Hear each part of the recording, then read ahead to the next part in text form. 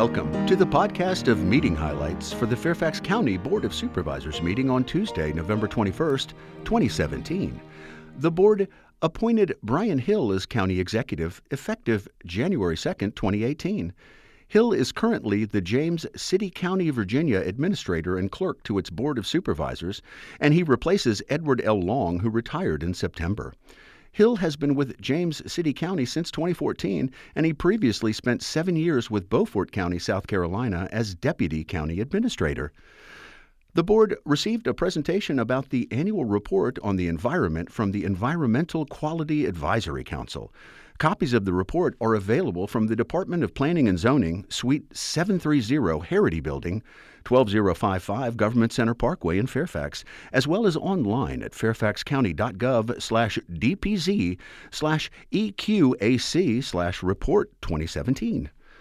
The board approved an agreement with the town of Vienna to design and construct the North Side Park Piney Branch Stream Restoration Project. Adopted with the school board a joint social and racial equity policy called One Fairfax.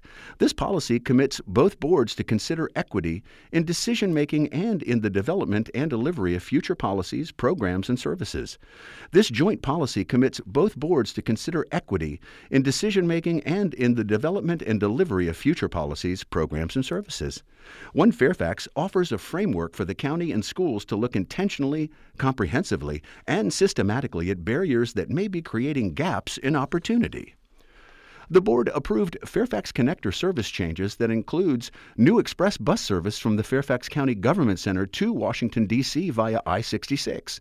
The improvements to the existing routes will go into effect on Saturday, December 2nd, and the new express service to downtown Washington, D.C. begins on Monday, December 4th.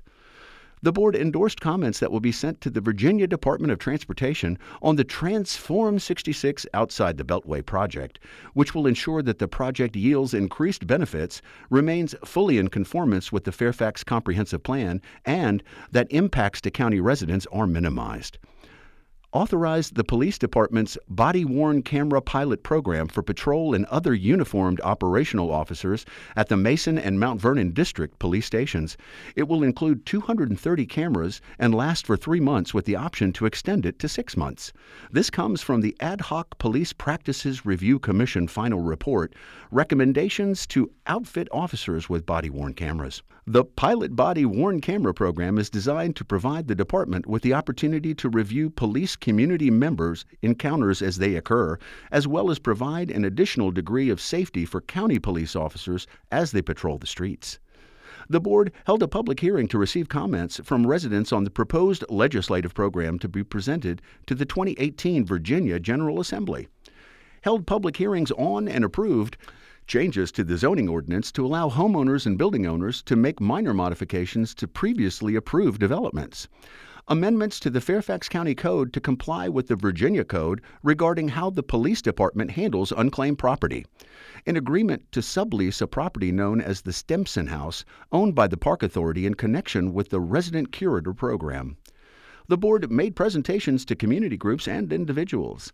The board recognized Virginia Task Force 1 from Fairfax County and its members for its efforts in the recent national and international disasters. The International Association of Firefighters, Local 2068, for its success during the 2017 Fill the Boot campaign. The board recognized Fairfax County for receiving the 2017 Best Affordable Housing Project Award at the Virginia Governor's Housing Conference. Chesterbrook Residences for its 10th anniversary. The board designated November 2017 as Adoption Awareness Month in Fairfax County, and Fairfax County as a trauma-informed community. That's all for this podcast of meeting highlights for the Fairfax County Board of Supervisors. Thanks for listening. For more information about the Fairfax County Board of Supervisors, including full meeting minutes and documents, visit the county website at fairfaxcounty.gov. This podcast is produced by the Fairfax County, Virginia government.